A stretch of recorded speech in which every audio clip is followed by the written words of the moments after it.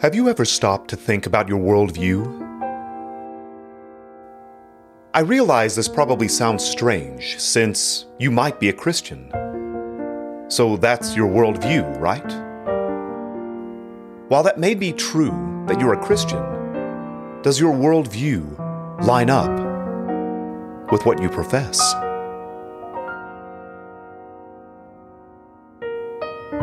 My name is Keegan Peck, and this is the Odyssey Home.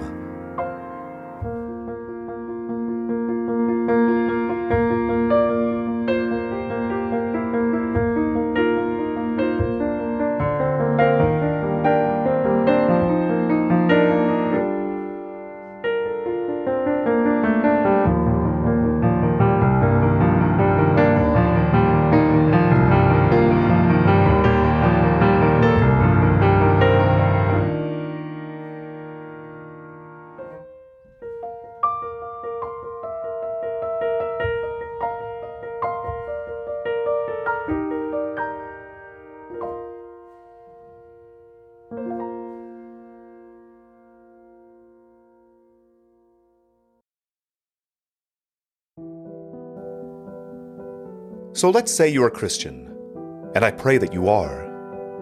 What made you decide to follow Christ and become a Christian? Maybe your decision to follow Christ happened overnight, or maybe over years. Maybe someone led you to him, or maybe you discovered him on your own. Either way, you've made the decision to follow him because you realized he is the Son of God. You believed that he came to this earth, died for your sins, and was raised again. You realized you were a sinner, and he was the only one who could wash away your sins.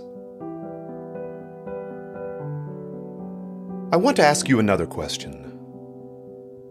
Do you live in fear? Do you worry about different aspects of your life? Negative things that could happen to you, to your health or livelihood?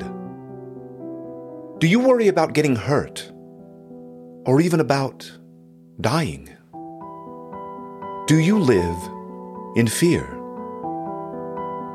Maybe most of those things you try to push out of your mind most of the time, at least until you encounter something that could affect your safety or security.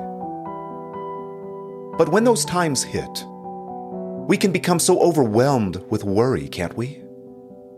It's hard sometimes to even focus on anything else because of that consuming fear of what if. What if I get sick? What if my friend or family member gets sick? What if I lose my job or my home? What if that important business deal doesn't go well? What if I don't pass this exam? What if something happens to me while I'm traveling? What if? I'm sure you've been there. I've been there so many times. So many times, in fact, that it's become normal. It's something I feel is completely rational and expected. But should it be? Are we meant to live in fear? There are a lot of passages that talk about not fearing. But the one that I'd like to look at is Hebrews chapter 13, verses 5 through 8. It says, "Make sure that your character is free from the love of money, being content with what you have. For he himself has said, I will never desert you, nor will I ever forsake you. So that we confidently say, the Lord is my helper. I will not be afraid. What will man do to me?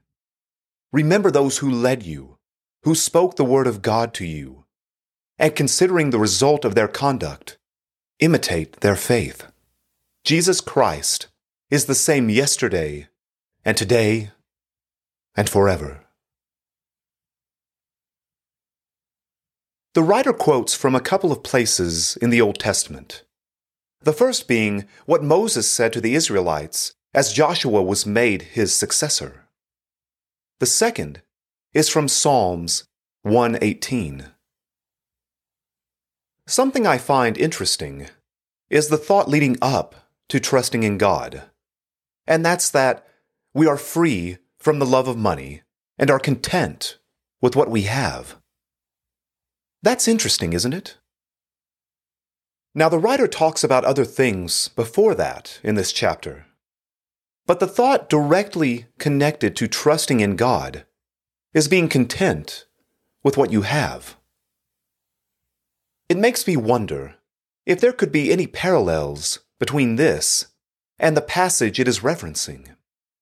Parallels in God providing for the Israelites and them continuing to not trust in Him. If we go back to Deuteronomy chapter 31, we see that this is something Moses says to the Israelites during some of the last moments he has with them. He is about to give control to Joshua.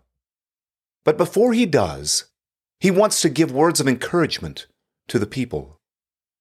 I want to read verses 1 through 8 of this chapter. So Moses went and spoke these words to all Israel. And he said to them, I am 120 years old today. I am no longer able to come and go. And the Lord has said to me, You shall not cross this Jordan. It is the Lord your God who will cross ahead of you. He will destroy these nations before you, and you shall dispossess them. Joshua is the one who will cross ahead of you, just as the Lord has spoken. The Lord will do to them just as he did to Sihon and Og, the kings of the Amorites, and to their land when he destroyed them. The Lord will deliver them up before you, and you shall do to them according to all the commandments which I have commanded you. Be strong and courageous. Do not be afraid or tremble at them. For the Lord your God is the one who goes with you. He will not fail you or forsake you. Then Moses called to Joshua and said to him in the sight of all Israel, Be strong and courageous, for you shall go with this people into the land which the Lord has sworn to their fathers to give them, and you shall give it to them as an inheritance. The Lord is the one who goes ahead of you. He will be with you. He will not fail you or forsake you. Do not fear or be dismayed. Moses delivers these words to encourage them because he knows what they are going to face. He knows they're going to face battles and people who will threaten them and the inheritance God has given them. Do you think he's also remembering back to all those times the people were afraid and wanted to turn back? All the times those people wanted to turn away from God because they thought it was too difficult to follow him. Even after seeing all those miracles. What gave Moses the confidence to say these words to the Israelites? I mean, he isn't just lightly motivating them with hollow words. He's giving them a charge to motivate them in following God because he knows the Lord will never leave them. He knows the Lord will never forsake them. He's seen the power of God for the last 40 years. He's seen God divide waters. He's seen God deliver food from heaven and water from rocks. He's been in the presence of God on Mount Sinai. His confidence in God is unshakable. It is certain. What's sad is that the Israelites, as a whole, struggled with following and trusting in God. And it wasn't for a lack of miracles. Aside from what Moses sees in a few instances, the Israelites have witnessed many of the same miracles Moses has. And even if this particular group hasn't witnessed all of them, they have heard about the miracles from their parents. They've been eating food given them from heaven every day. They have witnessed their shoes and clothes not wearing out for 40 years. They've seen the power of God at work as He's taken care of them. But time and time again, they struggled to trust Him. And how often do we find ourselves in that same boat? How often have we seen God work in our lives and then say, I don't know how I'm going to get through this next challenge? We have trouble remembering what God has done for us. We forget what we profess in church on Sunday, that we serve the Creator of the universe. And that doesn't just apply to certain aspects of our lives. It applies to every aspect of our lives. Our worldview, the way in which we approach life, must line up with our Christian faith. When we say we believe that God exists, that He created us and all that we see, we have to live it out in our daily walk. We have to trust Him in everything.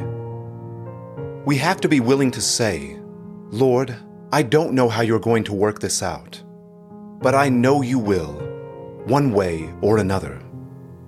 I know you're going to take care of me as I need, because I'm your child, and you're my father. When Moses spoke these words in Deuteronomy to the Israelites, you can see his faith. He trusts in God completely. He knows the Lord has the best interests in mind for those who follow Him. There isn't any doubt in His words. His belief and trust is completely wrapped up in His Lord.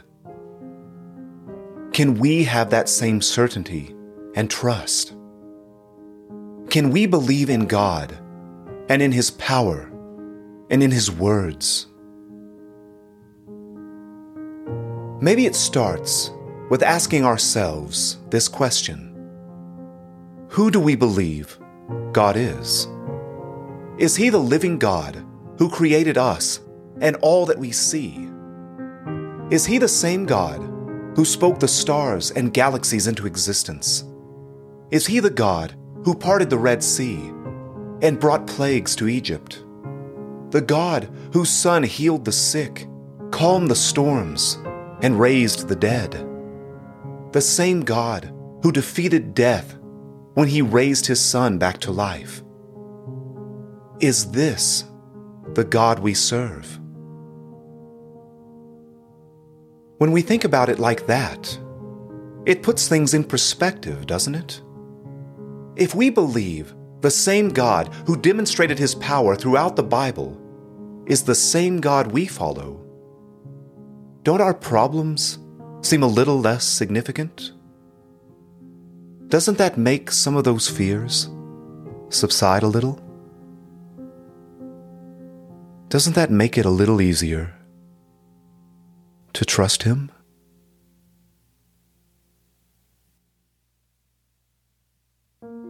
This episode was written and produced by me, Keegan Peck, with theme music by Amy Ferris, and additional music by selections from Epidemic Sound.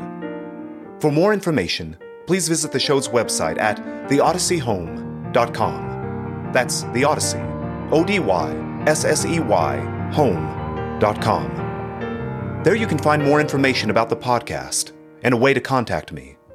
I'd love to hear from you. Watch for future episodes released every 2 weeks. See you next time, and thanks for listening.